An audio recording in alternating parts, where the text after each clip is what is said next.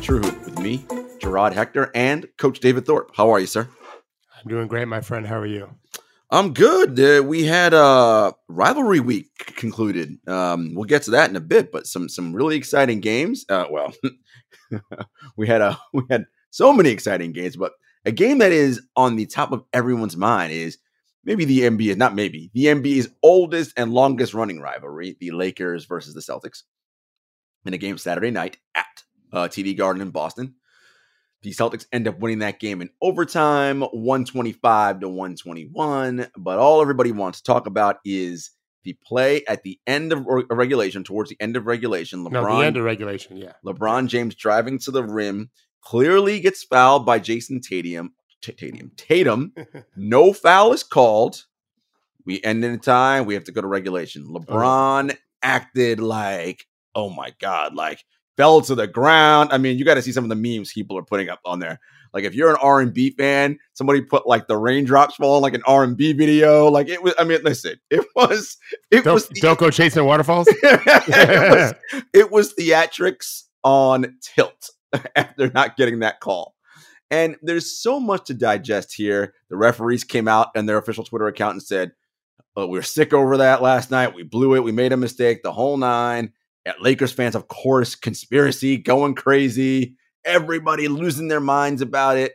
And we talk about stars and referees and how they get calls and, always get the benefit of the doubt. But in this case, LeBron, the biggest star maybe ever in the history of the NBA, didn't get the call. There's just so much to unpack there. I'm going to start by saying this. I subscribe to and it's not just Seth, but Seth tweeted it like most recently. So that's what I remember. I subscribe to the theory of one single individual play does not decide the outcome of a game, right? Like, there were, 200 or some odd possessions in that game. And the game also went to overtime for 5 more minutes after that. There were ample opportunities for the Lakers to win this game, right? They didn't. Now, that one is egregious because you're like, well, LeBron gets fouled there. He sinks the 2 free throws. They go up 2. Okay, let's say he does sink the 2 free throws and they go up 2. I imagine there would have been, 1 point something left on the clock, whatever. Let's see the Celtics get the ball. They call a timeout, so they advance to half court. They run some great play. They hit a shot and win, or they get fouled. Just because the outcome was the Lakers ultimately lost doesn't mean that play was why they lost the game. But I will open up the floor to you, Coach David Thorpe. Oh, I need some time on this one, but I'll try to be brief. I don't even know where to begin other than to say this. I agree with you. I agree with Seth also. I call those coin flip games. You win half and you lose half over the course of time. You might get in a hot streak, but as I say to my shooters all the time, when heads gets hot and the coin flip, tails ain't worried, right? Like, this is the way it goes. You're going to lose some coin flip games. You're going to win some. So the better teams don't get in coin flip games. The Lakers, in my opinion, as always, made just all sorts of huge mistakes in that game, to include frequently, in fact, I think every minute of the fourth quarter had either Rui Hachimura or Anthony Davis in. Neither of those guys have played for the Lakers in the last month, and yet they need to be in it all the time. You can't tell me just because their talent level might be better, is better in some cases, in Anthony Davis' case, than some of the guys might have played. They don't know the system. Well, that was a choice the coach made. Right. Now, separate from that, LeBron's behavior after the clear foul made me think, well, that's a privileged reaction. Imagine if any mega superstar reacted every time they got fouled and they didn't call it. Right. Or worse, released. That was surprising to me. That's so surprising. It's just disappointing to see him react that way. And NBA players almost always act as if they didn't foul when they did, and then are shocked when there isn't a foul and there was, and vice versa, as if this isn't happening all the time. You can't believe their reaction because they fake it all the time, just like soccer players do, which is fine.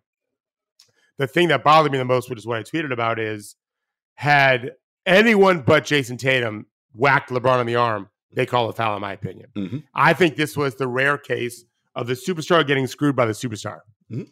You don't see a lot of that. And in my opinion, that's what disappointed me so much, is had that been anyone but Jason, LeBron, he's got to make both free throws. Who knows if he does? But they would have called it, which is all I care about the process. Mm-hmm. This calls to a much larger discussion, right, of the integrity or lack thereof of the game when the same action draws a different consequence based on who did the crime, who committed the foul, who received the foul. And that's where I'm most disappointed as someone who consumes probably more NBA basketball than most people on the planet in terms of, I was just looking at my phone the other day, just now. I was cleaning out my files, and one morning I had 27 clips on my phone from games that I had watched that morning that I wanted to grab something for whatever reason. I watch a lot of it.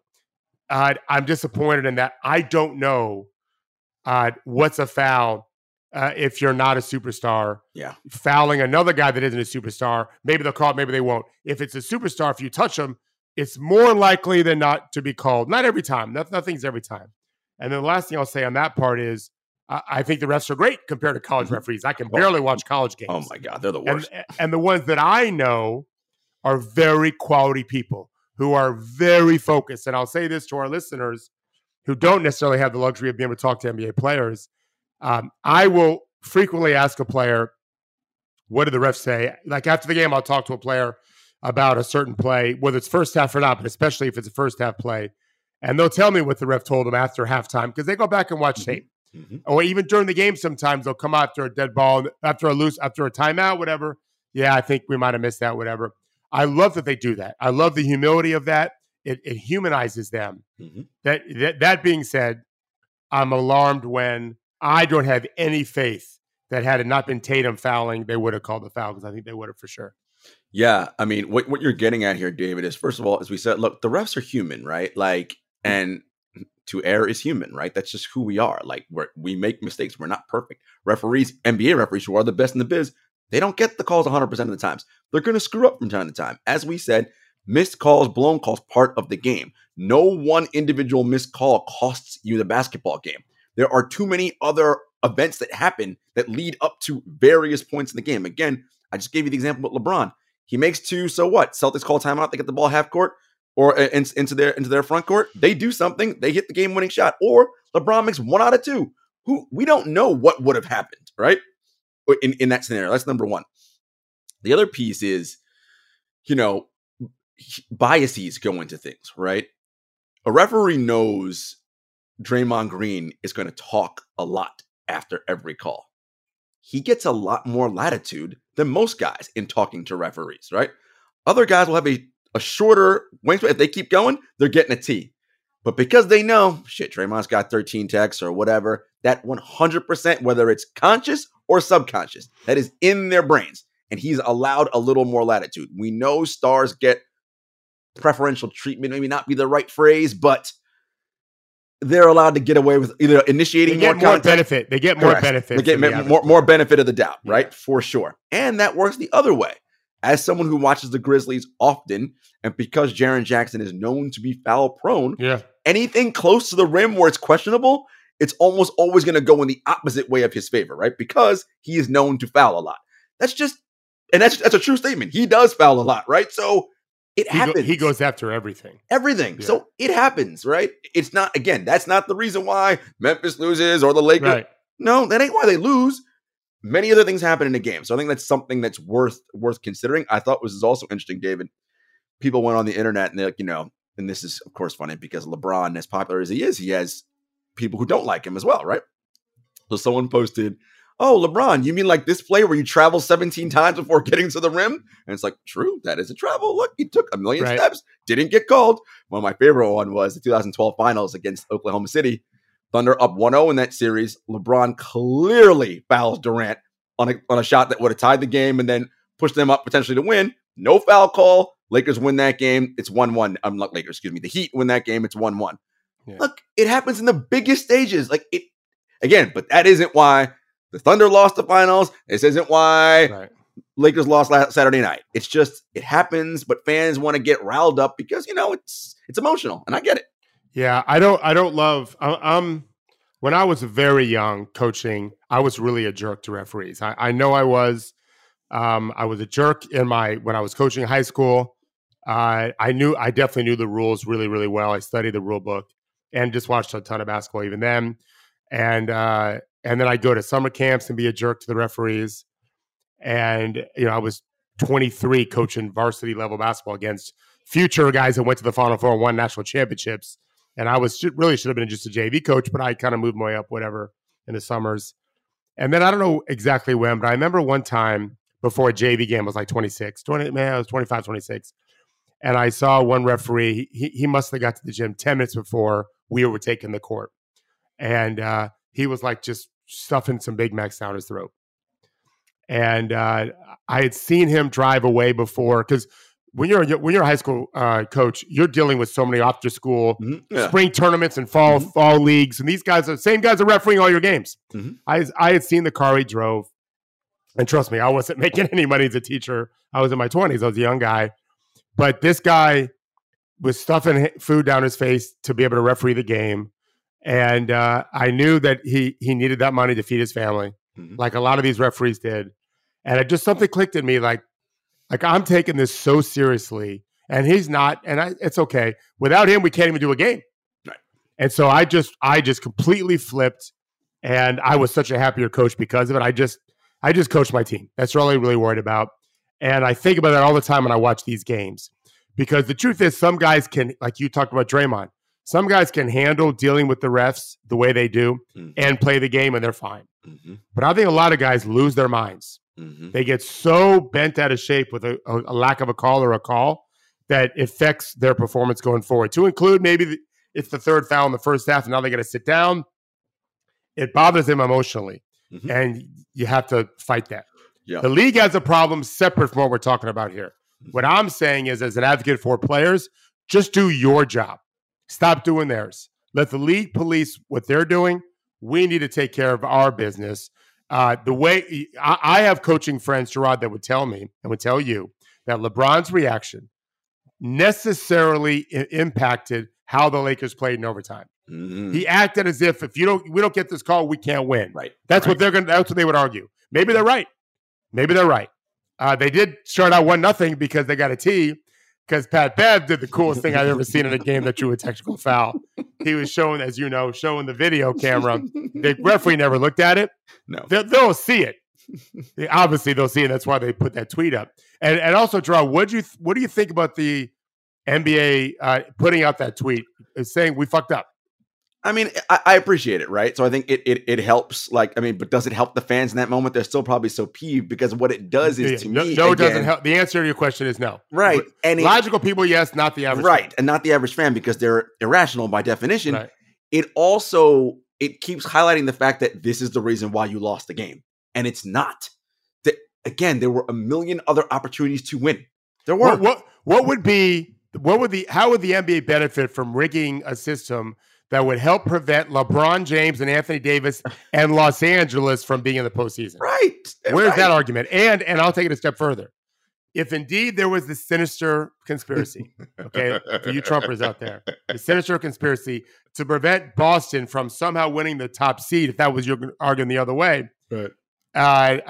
For what purpose would that be? Like, where is the league trying to benefit from that? To keep Boston in or out? Because if Boston is in, right, it means Philly isn't in. You don't think they like that market? Right. In fact, I think the Philly market is bigger than the Boston market. Right?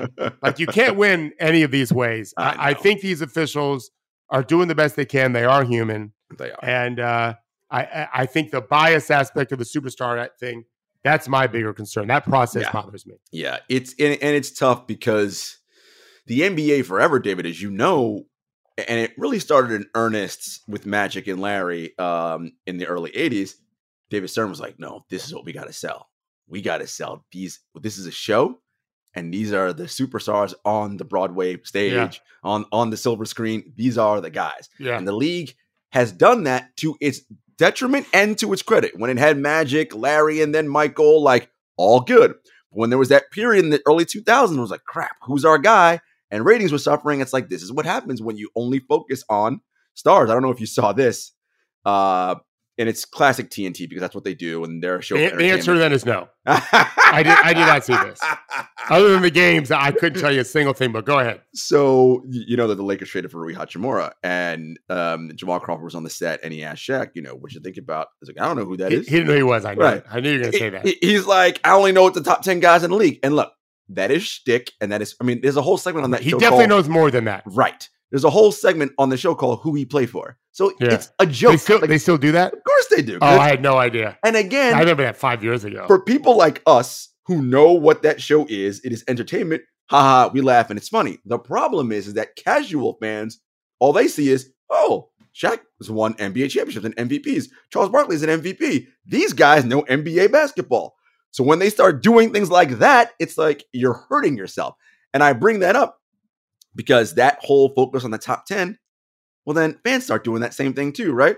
Oh, well, only Steph Curry, LeBron, the only people that matter. And it's like, guys, but the whole league is full of stars and referees can't think that way, right? There are talented people all over the NBA.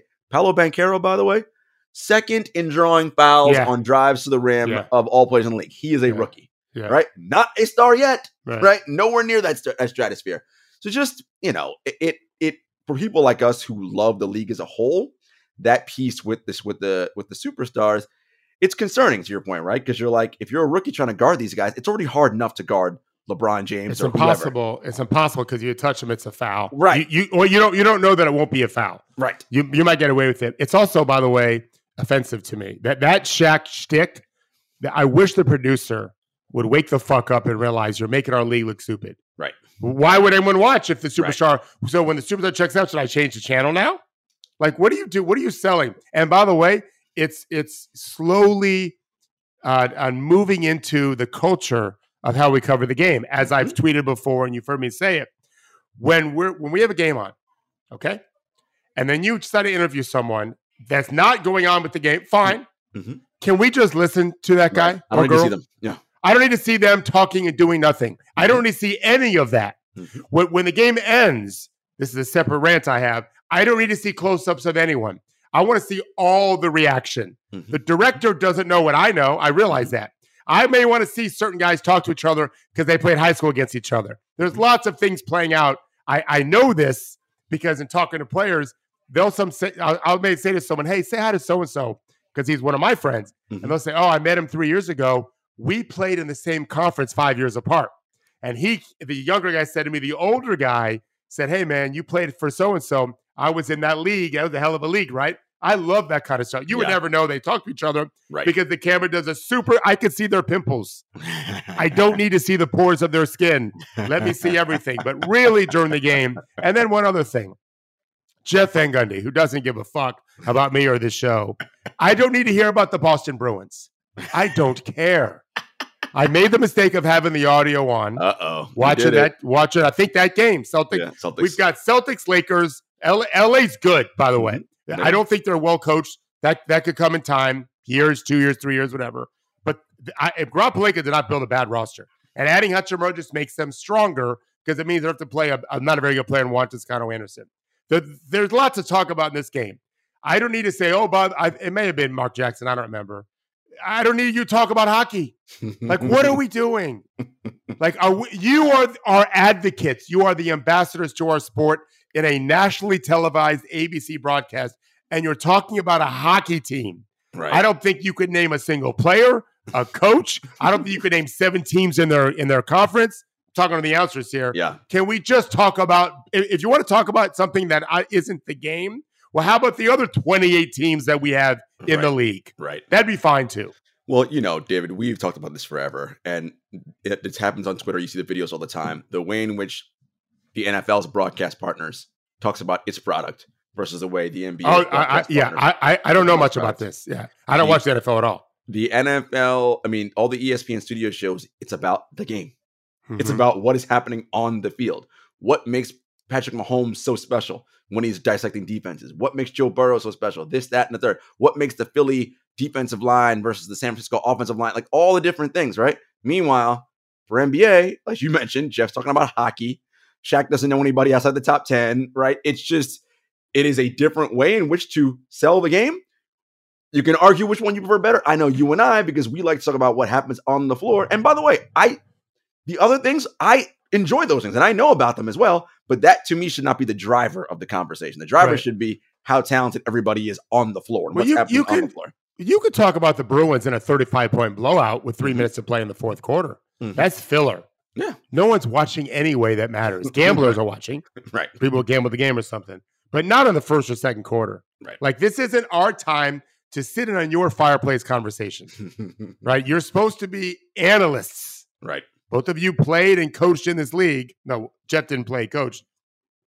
Analyze the game. And they know a lot about ball.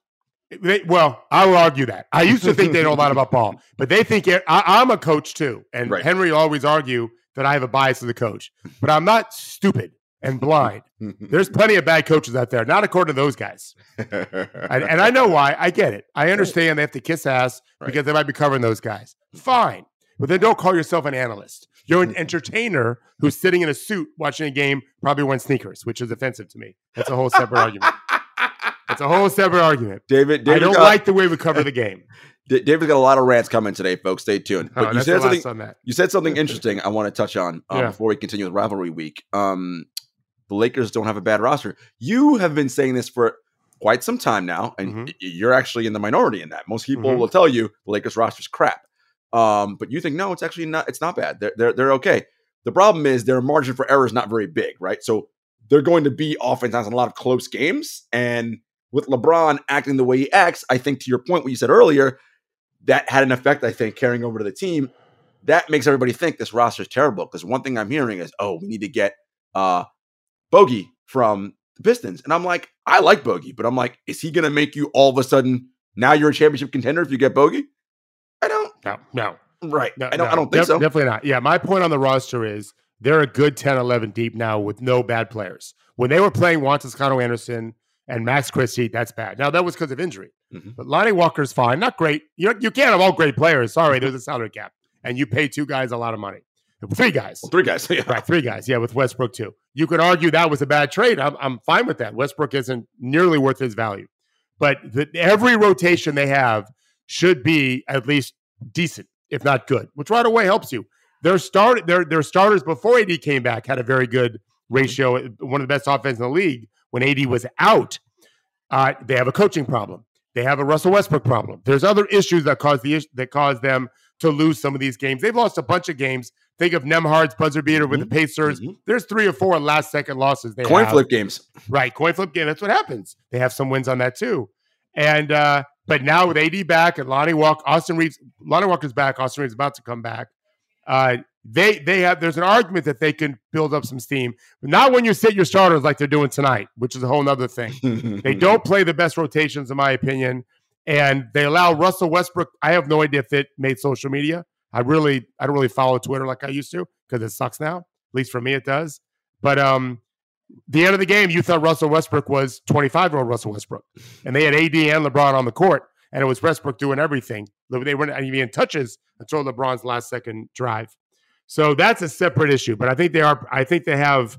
They're going to be. Every game should be a competitive game when their stars are playing, as long as they stay healthy now, because that rotation is pretty damn deep. No, I think that's right. I think, oftentimes this is the insight that you get here, folks, right? Like, the roster's fine. Like, it's not world-beating, but again, do some things a little bit differently. We've talked about the values of Thomas Bryant, different guys on this team that Wayne Gabriel is getting no time. Thomas got like 1 shot, maybe. Gabriel got no minutes. And meanwhile, you're getting beat up in the paint, and you I guess Darvin Ham loves playing small. I don't know why he loves playing small, but he does. Like, again, a different coach, I think that team would be better. Given the fact that they have all these injuries, they wouldn't be number 1 in the West. Yep. But I have no faith that they'll figure it out. But their roster, Pelinka hurt the team with their coaching hire, not with their roster. So that Lakers-Celtics game is part of NBA Rivals Week, which is in the NBA. I think Henry talked about it this morning. It's tried before. I thought it was a successful Rivals Week. If you look at all the games that were played, they were outstanding. Celtics Heat started off the week. Lakers Clippers. That Nets 76ers game was outstanding. Grizzlies Warriors. Knicks Celtics on Thursday night. Suns Mavericks. I mean, Nets. Nets Without Nets KD, on Saturday. it was still a good game. Yeah. Excellent. Nuggets 76ers on Saturday was, of course, out. There were so many good games. And again, this talks to the overall talent in the league. And, that Saturday trio of games, so it started with Nuggets 76ers, then Knicks Nets, and then it concluded with Lakers Celtics. It was our NFL Conference Championship weekend, so those games were on Sunday. But that was a wonderful Saturday. And I feel like, again, in our conversation about promoting the league, if you love basketball. How did you not watch any of those games on Saturday and be like, damn, this league is good, right? Like, in just those 3 games, forget about the other ones early in the week. Those 3 games alone were outstanding. And I wanted to look at 2 games in particular, but performances in 2 games. The 76ers Nuggets. Look, David has been saying all along, guys, 76ers. And Henry and I are like, forget the 76ers. We don't care about them. As usual, David often right when it comes to basketball, like, damn, they're pretty good. They're 9-1 last 10. 9-1 their last 10. And David said it before to show to me off air. I still agree. Jokic is still my MVP. Yeah. But man, did Joel Embiid come out in that game and say, all right, Jokic is your MVP? Cool, that's all right. Let me show you how good I am at basketball. He was a monster on Saturday night. The players, you know this well. We talked about it with Jordan. Jordan's Hall of Fame speech. They can find all the reasons they want to feel slighted. But no one's slighting Joel Embiid to say he's the second best center in the world. Right. Think about being the second best in anything in the world. Right. Yeah. So, Joel, you're the second best. Doesn't mean you can't outplay Jokic one-on-one. Right. Maybe you're better than him one-on-one. But over the course of an 82-game season, in my opinion, Jokic is the better player. But to your point on rivalry week, I don't ever think about rivals that way. It's just, as a coach, it's just that you really do have to focus on next game. That isn't how all teams do it. There are some colleges I know who really do make it about a particular rival because they think it helps them with recruiting. Fine. This is not that. Right. This is the NBA. I like a creative approach. Whatever we have to do to draw more attention. So we talked before the show about doing like a one-off in a non-NBA city, be super cool. Maybe Paris, have 4 teams London, in there. Whatever. Yeah, or just, Seattle, pick another city, especially pick a city that could use it. A struggling city, right?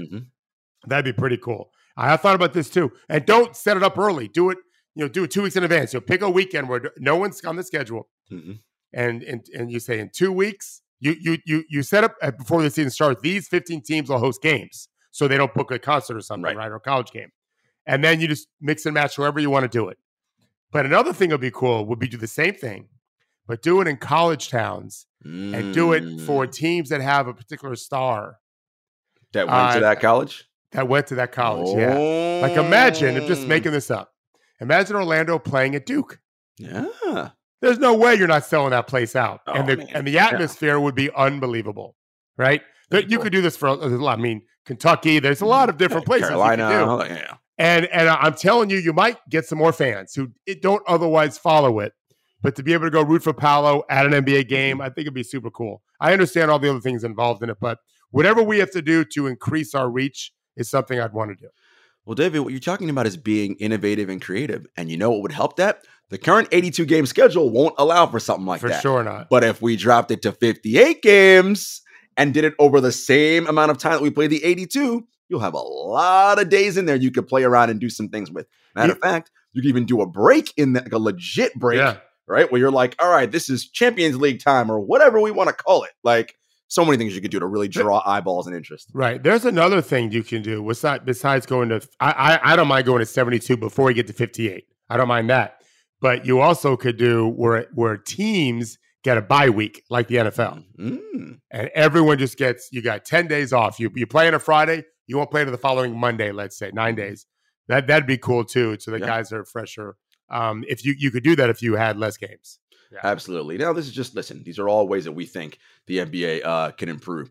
The other game I wanted to talk about was that Knicks-Nets game, rivalry week. It's funny. I think the Nets have won 9 straight versus the Knicks. Is that right? Yeah, they've been on quite a roll since KD and Kyrie joined up over there. Kyrie had such an incredible fourth quarter in that game. I think it was his 4th or 5th 20-plus point fourth quarter in the season, leading the NBA. And there's a way he's playing right now, David, where he is like Kyrie's you always said, not a selfish basketball player on the floor. He's just kind of like, seems like he's reading it well. Like, I think my team needs this right now. I'm going to go ahead and do a pull-up three. It's going to get the crowd going. My team, let me get so-and-so a touch right now. He's seemingly to understanding what the team needs in these moments and leading them in a way that, leadership may not have always been his strong suit or his calling card. But in this period where Durant's been absent with the MCL injury, he's been really, really doing a really good job of leading this team. And I thought that fourth quarter was special. I said to you guys in our True call this morning that he leads the Barclays Center crowd in, like there's a verve when he's doing his thing that doesn't sound like anybody else. Home or a visiting player, home player, doesn't matter. It includes KD, whoever. There's something about that dude that captivates the senses of even the most casual basketball fan. Well, you remember I responded to that, which was, I don't know if this is true, but this is how I see it. You know how we call some shots circus shots? Mm-hmm.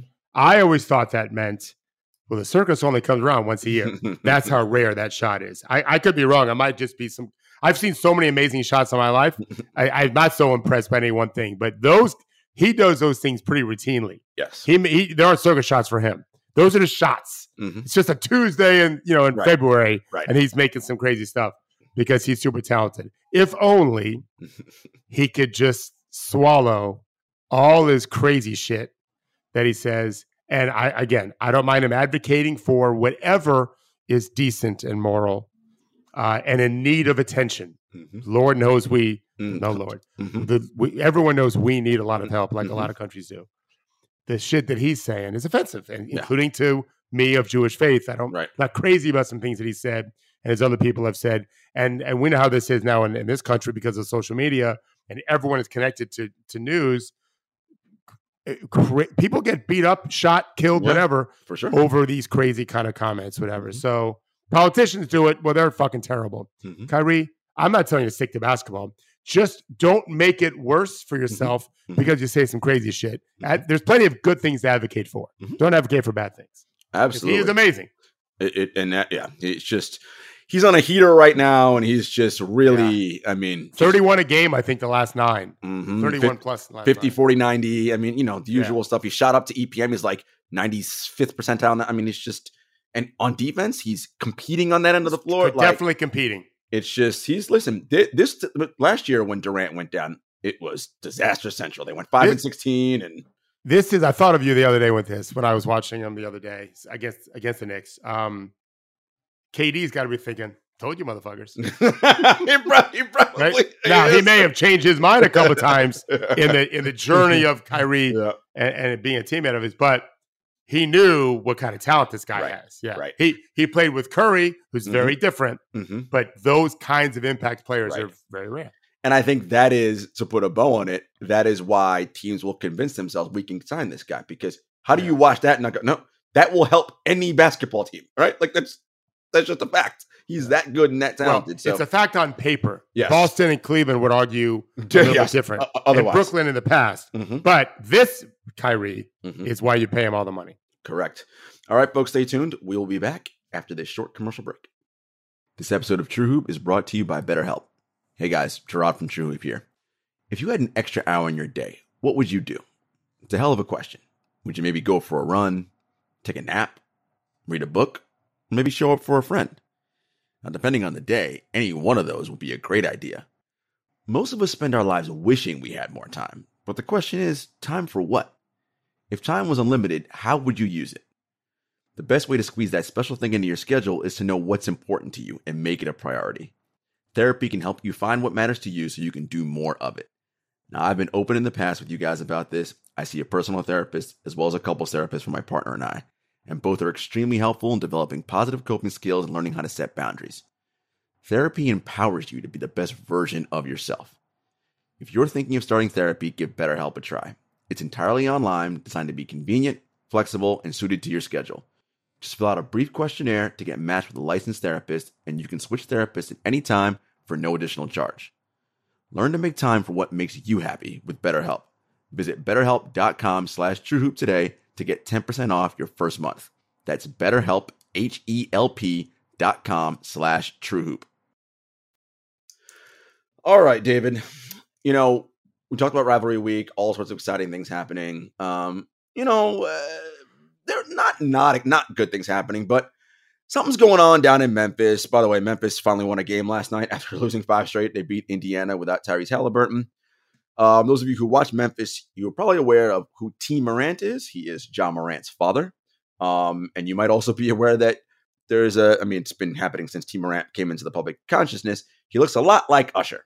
And you can see T. Morant at the sidelines at all games, not just he's on at the home court Memphis. for every game, right? He sits courtside just about every game. He's got his shades on. He's woofing up the crowd when his son's doing electric things, as Ja Morant is wont to do in a game. Hold on, would he do the same thing for other players when they're doing great? Yeah, on the Grizzlies for sure. That's what I thought. Okay, I just want to make sure. Oh yeah. That's cool. And so something happened against the Pacers where someone with T. Morant, who's a friend of Ja's, said something to one of the players on Indiana. And then T, I think, got up and said something. And then Ja came over. And then Nembhard came over. And then Duarte it all got into this thing. And it's like, guys, what are we doing? And my thing about that is like, look, T, I get it. You love your son, as all fathers should love their sons, right? Well, within reason, of course. If your son's a bad person, that's something different. But your son's an NBA superstar or whatever, doing his thing, cheer, do the whole thing. But you are not a part of what's happening on the floor. And it doesn't matter if you're T. Morant, if you're Joe Smith who buys seats in section whatever. You're not part of this action. You're here to watch, cheer, whatever, but engaging with them, no, that's not your job. And so T's, in my estimation, David, he's getting to the point now where he's starting to do a little too much. It's starting to be like, I'm T. Morant, not just father of Ja Morant. I'm my own special person. Yeah, I just texted someone that was at the game to ask what their view was, because I forgot about that. I watched it live, on TV, and I just forgot to ask anyone about what exactly was going on there. Yeah, I don't love that. I don't love it. There's no rule, guideline. Maybe there's a guideline that I'm not aware of. I don't have a son in the NBA, but I don't love the AAU aspect of parents taking some of the limelight from their sons. After game, before game, do whatever you want. I could care less. I didn't even know about it. I knew the Usher thing from his rookie season, but I don't consume games that way in the regular season. I forgot about it last year, I'm sure. I watch Synergy, and then I've got these multiple TVs. So as soon as there's a dead ball, I'm going to another game anyway. So I never noticed any of that shit. But I don't like it. I don't think it's good for our game.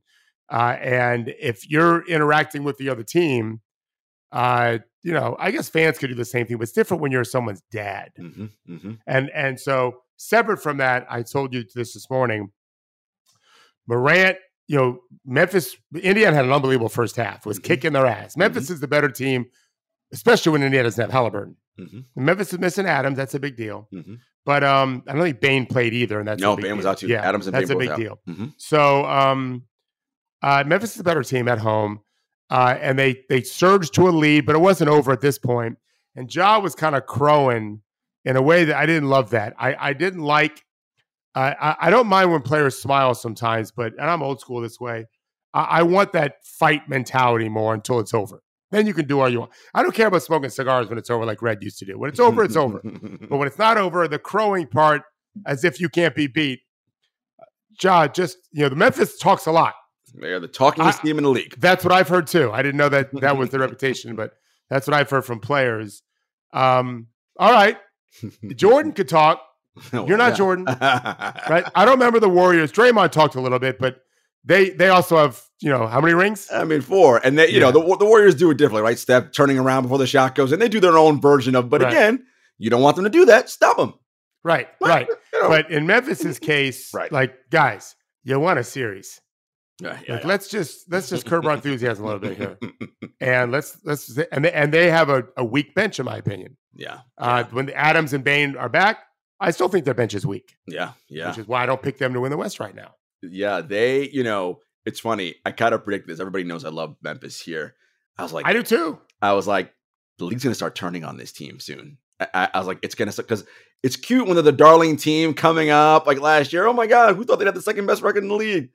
But then they didn't win. They continue to talk. There's this thing in like sport fandom culture that fans don't like, right? Which is when you sort of talk before you've earned anything, right? And I don't care about that. That doesn't bother me.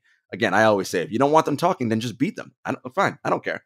But you can already start to see people like Memphis frauds, whatever. They just talk. They're not that good. Look, still the number 2 team in the West. But to your point, they have issues, right?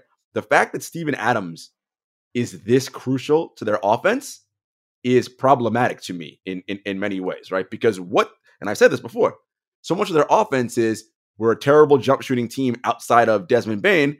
No problem. Steven Adams grabs the offensive rebound, puts it back in. Cool. Well, when he's not there, well, who's doing that now? Because Jaren's got other responsibilities without Steven Adams on the floor, right? And we're starting to see, and you mentioned their bench, as much as I love Santi Aldama and John Conchar and Zaire and all these young guys, they're young and unproven. And if this team wants to move to the next level, those, in David's estimation and mine, they're not guys who you can count on in the playoffs to be positive and plus players. They can have a moment or a play here or there, but consistently, because they don't have the reps and the reference points yet. Well, it's possible that they can. We can't bank on it, right? So don't act as if you can. Right. It just puts more pressure on them, and that stuff adds up too. Yeah, absolutely. That stuff adds up. Yeah. You know, so it'll be interesting to see what Memphis decides to do the trade deadline. You know, I don't know if you saw this, David. Some Reddit user posted a thread. Oh, I don't go there at all. Okay. He posted a thread about Jaren Jackson Jr.'s faulty Defensive Player of the Year candidacy. Yes. And the idea was... That's enraging to you. Oh. And me. Enraging. The idea was... and me. Because there was a discrepancy or a wide variance in Jaren's home blocks and steals versus his road blocks and steals, this Reddit user said, well, that's because the stat keeper at home is inflating his stats. Well, you know, once that goes out there, we have so many, you know, stat people in this league and in this, like, let me go check this out. Kirk Goldsberry did it. Kevin O'Connor from The Ringer did it. They went through they're like, we found of the 60 whatever blocks, 2 or 3 we consider questionable. Everything else, he is the best rim protector on planet Earth, and it's not close, right? And then I said, well, that may be true. I would love to see what his home and road splits are between field goal percentage when he's the primary defender. Sure enough, it's pretty much the same. Shots to the rim, pretty much the same. And it's like, you know, blocks and steals aren't the only way to play defense, right? Like, there are other ways to alter shots or to cause misses. And I know you, like me, big fan of Jaren. He had a great game last night, by the way. 5 blocks. And the Memphis announcer said, and I saw all 5. They were legit. That's funny. Listen, the shot blocking is just one part of his impact on defense. Yes. Guys just don't get good angles in the paint against him, or they don't go there to begin with. He is, I tweeted this last night. It occurred to me watching the game, because I watched their game. He's Rudy Gobert with a 3-point shot. He just is. He's that kind of defender. He is the next Rudy Gobert. He is going to be he is going to win multiple Defensive Player of the Year awards, in my opinion. And how old is he? 23? 23. Yeah. Like, we got a good 5-6 year run where he's going to dominate defense. He's going to be one of the all-time great defensive players. And the difference is when Jaren is switched out onto a perimeter player, unlike Rudy, he can guard guards. Yeah. Right? Yeah. And even if he swallows them up. If he lets them go by him, it's for a reason, because he knows, I know the angle they're hitting with my 7-foot whatever wingspan. I'm going to get that shot up before it gets to the backboard. Look, yes, of course I love Jaren, but I listen, that Defensive Player of the Year candidacy to me is legitimate. But look, he's going to win. He's going to win Defensive Player of the Year, and I will never probably be right that he was the better prospect than Luka. But I'm not gonna berate myself too badly when he goes down as the top 3 defensive player of all time, because he's right there with Duncan and Russell in that category, and Olajuwon. I'm not saying he's better than them, but as you project out, and then you consider what he's asked to do, and they weren't asked to do, which is guard the perimeter as well. Not just guard the perimeter with guys that shoot threes all the time, not like it was back then. He's going to be seen as one of the greatest defensive players of all time, which puts him at least in the conversation. What if he ends up shooting 38% from 3 the next 5 years and scores 18, 22 points a game? Well, you know, and they win a championship and Luka doesn't. Now we're talking, because again, I think the thing that's, and I've said this before, what's hurt Kim has been the injuries. Yeah, and the fouls. Yeah, but like in terms of his offensive game developing at the rate it should, because in the summer he's not working on it because he's got a rehab. Because he's hurt. That's a really big story. Klay Thompson went through this summer. Yeah. That is huge. Yeah. So if he has a summer this year where he's not injured, knock on wood, I think you're going to see an even better offensive player next season when he's like, let me refine my game, work on some things. No, David, would you love to work with Jaren Jackson Jr.? Oh yeah. Listen, big men develop late anyway. That's true. And I tell you, so the Zaza Pachulias of the world develop quicker, meaning their body is just normal. They're not high waisted, they're more low waisted. You better control of your legs, the lower you are to the ground, center of gravity is lower. The guys that built like Jaren, who are so long and rangy, it just takes a while to get it all coordinated. But it's coming. Yeah. It's coming. And we know he can shoot. So he's better around the rim than he used to be. He's still, I think he's too eager to block shots and puts himself in position to foul, but he's a holy terror. Absolute holy terror in the paint defensively. And totally, I would argue, I don't know what plus minuses are, but when I watch them play, I feel like he's every bit as valuable as Ja and maybe even more valuable in terms of wins and losses. Well, we said this because I asked you, if you replace both of them with a league average player at their position, you said they'd be considerably worse if you replace Jaren with a league average center. Because we saw it. They were 20th in defense when he was out those first 15 games. 20th. Is that right?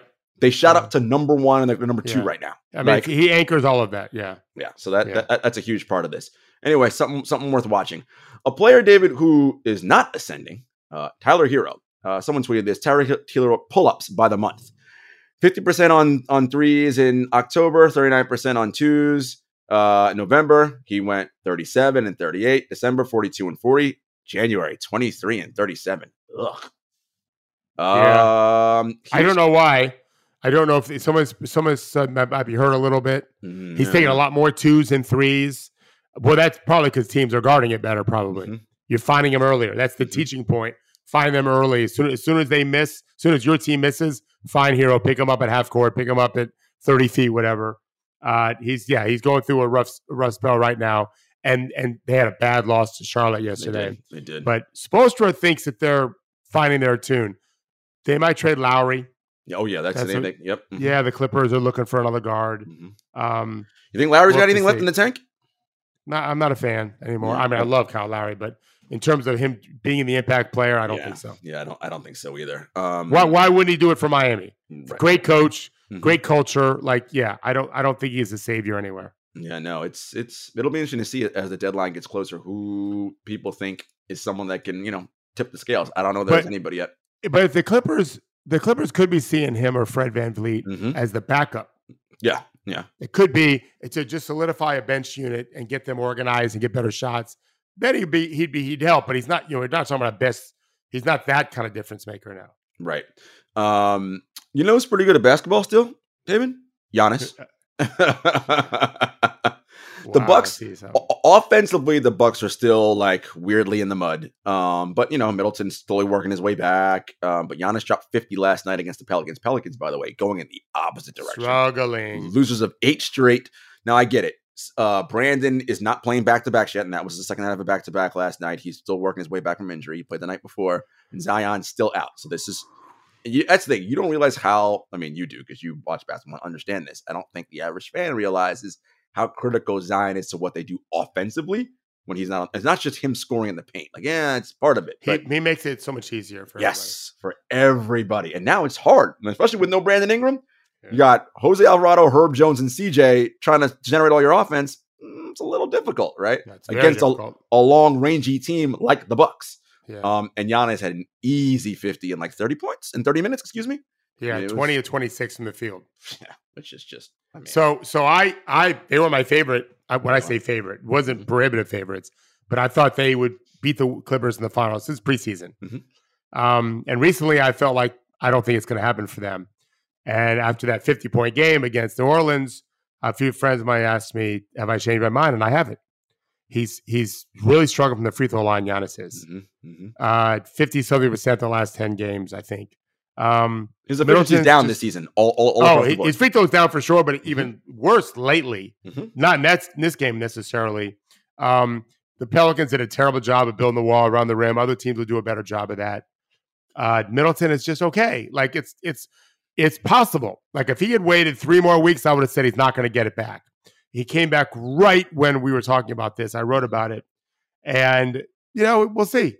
I'm not confident. I like Philly and Boston much better. And I didn't before the season started. I like Milwaukee the most. I like those teams just fine. In fact, I thought Philly would win the East regular season. They might. So They're only 2.5 games back. Is that all they are now? Yeah, they might. So I just don't trust. I don't know why Giannis. And the other thing too is he was in the game in the last few minutes of the game, up 20 something. No need for that. That was weird. And do you know how he got his 50 points? Mm-mm. He made 2 threes in the last 2 minutes. That's why he got 50. And the bench didn't react when he went from 44 to 47. They went pretty crazy when he went 47 to 50. But I just thought, is he going to skip a game later on because of load management? But you had to play him to get 50. I don't love that. The guy's done 50 before. Like, I'd rather him stay healthy. Did it in the finals. Right. I'd rather him. Right, exactly. I'd rather him stay healthy. I don't think you need those extra minutes in a blowout game. Yeah, the East playoffs will be interesting, particularly if the top 4 remains: Boston, Philly, Milwaukee, Brooklyn, in whatever order, in some order, because that will be a hell of a conference semifinals matchup if that's what it is. I mean, that's going to be whoever emerges from that trio, that group of 4. They're going to have some battle scars on them. It's going to be tough. And look, the West will be no picnic either, despite everybody being jumbled together. I think because of that, I mean, as you said, a 7 could give a 2 a real problem. Because if the 7 is the Warriors, for instance, and the 2 is Memphis, well, right. I know Golden State are not afraid of the Memphis Grizzlies, right? So, I mean, this is interesting. You call this the beginning of the season. You said parity, guys. I just think everybody's going to be bunched up. Yeah, and for sure. That's what we're seeing. Yeah. Yeah. Late season injuries will make a real big story. Well, and then I know, and that's the unfortunate part that we know that's unfortunately coming at some point. So the trade deadline's approaching, David, February 9th. So in like another not 9 days. We'll see what's happening there. The Rui trade happened. We know that Cam Reddish was a name that I actually thought he was going to be the first person to get traded. I'm actually surprised that he hasn't been moved yet. But he's someone who could potentially help a team that's a playoff contender. He's talented. He's not getting any run right now in New York, but he's got some talent. Detroit is holding firm on. I think they want a first rounder for Bogey. If that's what they want. Hey, who am I to tell them no? We'll see if somebody offers. We talked about Memphis. We talked about New Orleans. Those are teams because of the young talent and all the picks they have. They could easily make a move. Oklahoma City, another one that can make a move. Indiana just re-upped Miles Turner for 2 years and $60 million, I want to say. Yeah, with a heavily front-loaded. Basically, it's like he got a $35 million signing bonus or whatever the number was. He gets paid a lot up front. It's a descending contract. So, and to your point, that makes him an easier trade piece now. Now, he can't get traded now, right? He can. Oh, he can. Oh, okay. I thought he had to wait till summer. Okay. I looked it up. He can still be traded. But it seems very unlikely that he will. Right, yeah. In fact, he might be more of it. I think he's a more sexy trade candidate because the numbers, the descending salary just costs you more up front, but less later on. But I don't think Indiana's thinking that. I think they're thinking when we have all of our players, he's young, 26 maybe, like Buddy, TJ McConnell, maybe they get traded. But I think Miles, they feel like we're not going to find a center anytime soon. We're not going to get the bottom 4 pick and get Victor. And I don't think they'll trade him. Do you think that they eventually move to, I guess they will if they trade Buddy, a Tyrese, Benedict Mathurin, that's your starting backcourt? I think it's possible. I also think they can move to Mathurin at 3. Okay. They've got Duarte's lottery pick, who's starting right now. Nembhard got hurt and was sick. And then Nembhard comes off the bench and plays a lot. Knowing Rick Carlisle the way I do, he values defense, and Nembhard's their best defender. Benedict does not play defense right now. He's just a rookie. He just doesn't. He's 20 years old, and Nembhard's 23 now. And Mathurin off the bench as a rookie is phenomenal. So, but in time, I could see all 3. I think their best lineup is Halliburton, Nembhard, and then Mathurin at 3, Buddy at 4, Turner's at 5. I think that's their best lineup. Yeah. Small. But Turner, 5 shooters. Yes. Because Turner shoots the 3 too. So that's like their death lineup. But Buddy, I don't think he's long for that. I don't think he's not Draymond Green at the 4. So I have a feeling that it makes sense to move him. He's a prolific shooter. Yeah, for sure. He certainly is. I'm looking at the standings now, David, in terms of trade deadline, and so many teams I feel like can do, like Utah is 500 and they're at 10th, right? I mean, I think in the East, once you get past Atlanta. Once you get to Washington, so everybody from Washington down, they might be like, you know what, Victor maybe. Although I don't know, they might have too many wins. 23 wins at this point. Yeah, they're unlikely really go on a losing streak. Right, they're unlikely to get Victor. It doesn't mean they can't do it. They're very unlikely. I think some of these teams like Indiana, Washington still want to make the playoffs. Win a playing game or two. Some of the other teams don't. But yeah, there's still a lot of teams. Only a few teams aren't really playing rotations to win. All the players are playing to win, but the rotations aren't necessarily to try to win. Yeah, and that's like, Houston, San Antonio, right? Like those teams, Detroit, Charlotte. Those are the teams that are like, all right, poor Victor. Except San Antonio's fine. If he ends up anywhere but San Antonio from those teams I mentioned, sorry, kid. Sucks to be you. Yeah. G League, I promised our listeners another rant. David has a final rant to end the show about the G League. G League, and it's a compliment to the NBA. So I'll go backwards a little bit. We're talking about Indiana. Mm-hmm. So when I watch Indiana play, I've really become a huge fan of Halliburton. Man, when his team gets a rebound, they're finding Tyrese. When the other team scores, everyone's taken off. They throw to Tyrese. He runs the team. It doesn't mean Buddy doesn't get a bunch of shots. He does. Mathurin averaging 20 a game for a while, and he's a bunch lately off the bench scoring 20. Miles Turner is having a career year. But it's Tyrese has the ball in his hands all the time. Then he goes out, and I remember thinking, I'll see how they react to that. And against Portland on the road and Golden State, Nemert has an unbelievable game, and they're finding him as if he's Tyrese. He's a rookie. It's a month into the season, and they're finding him, and he organizes everything. He looks great. I watch G League games many nights a week, and it is completely the opposite. It's everyone rebound it and take it yourself, no matter what position you play. If you can dribble and chew gum, they're having you do it. Worse than that is after made shots, 3 guys hang back to get the inbounds pass. And I have talked to players about what is going on. Well, whoever wants to get the ball, bring it up, can do that. And I feel like these coaches are not holding anyone accountable. We have a lead guard. Let's get the ball to him. If certain guys get a rebound, take off, I'm fine with that if they're good enough. Most of them are doing it for selfish reasons. Yes. They're not doing it for us. They're doing it for me. Mm-hmm. But after a made shot, no. We're going to have our point guard see cut and race.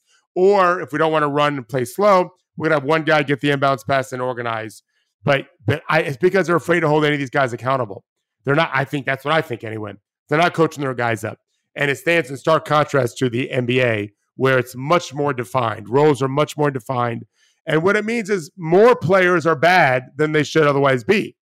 The G League is the most talented league in the world that is in the NBA, purely from a talent standpoint. All of these teams would get destroyed by the best teams in Europe, not just because those teams are more experienced, which they are. They're running so much better stuff. How do you run anything when you don't have the point guard? How do you know who's where? You can run your fluid offense, that's fine. But you can't just call a play when anyone might have the ball, which is why they don't really run any plays. It's very disappointing to watch. The league's got to get – the G League is struggling right now at developing, and it's too bad. We don't have enough coaches actually coaching these guys up, because the talent there is tremendous. Well, it's what I always talk about, David, right, which is one of the problems in the NBA. And what I mean by that is the misaligned incentives, right? A player is hanging back because he wants to be the person who scores the point, so he gets to call up to the right. And a coach wants to do whatever so that he's seen as friendly, so he gets an opportunity to go up to right. Everybody is doing it for themselves, right? Because I want to move up to the NBA or do whatever the next step is, as opposed to but if we do well together, that's going to shine a light on everybody, right? The idea is develop players. You're not going to get called up and stick if you don't know how to play. Right. Your job is to teach them how to play. Remember, I'm not a skill developer. I'm a game developer. Mm-hmm. Right? I'm teaching how to play the game. Skills are part of that, but thinking the game, when to cut, when not to cut, how to set screens. These are very much part of my typical curriculum. That's exactly what the G League should be. And that is not the case that I'm seeing at all. Yeah. And if kids are going to have that as an option out of high school, I mean, it's got to be better, right? Like it has to be better, or else, because I know you know this, not a lot of colleges doing a great job developing either, right? No. So this is trouble for our young players. Right. Exactly right. All right, guys. That was another rousing episode. We will see you all on Thursday. I'm sure there's going to be some exciting stuff happening this week. We got some good national TV games, but good League Pass games as well. LeBron, as David mentioned, and Anthony Davis not playing front end of a back-to-back tonight because they want to be on the big stage at Madison Square Garden on Tuesday. So Get your popcorn ready for that. Who knows? LeBron might score 50 in that game. Only 117 points, I think, away from. I think it's all timing up so you can do it at home with Kareem in the house. And, before the All-Star break? Yeah. So we can do the whole. He'll do it before that. We got to get theatrics. It's a show. Yeah. We got to make it a show. So, but in all seriousness, kudos. That is it's a hell of an accomplishment to become the NBA's all-time leading scorer. Kudos to LeBron. All right, guys, we will see you on Thursday. Take care.